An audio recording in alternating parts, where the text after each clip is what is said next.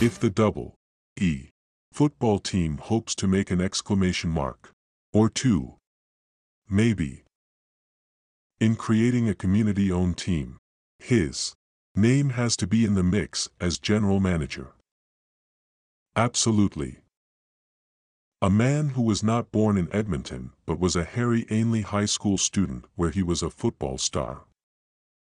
A man who grew up in a home steeped in Canadian Football League historic greatness.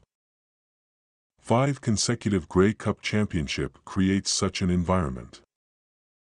A man who made his own way into the CFL coaching fraternity despite his last name.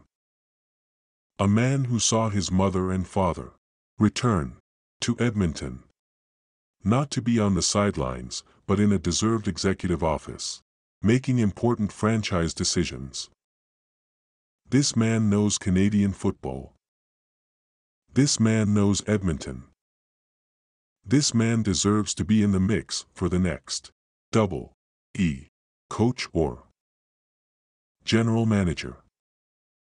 This man's name, you ask? Rick Campbell.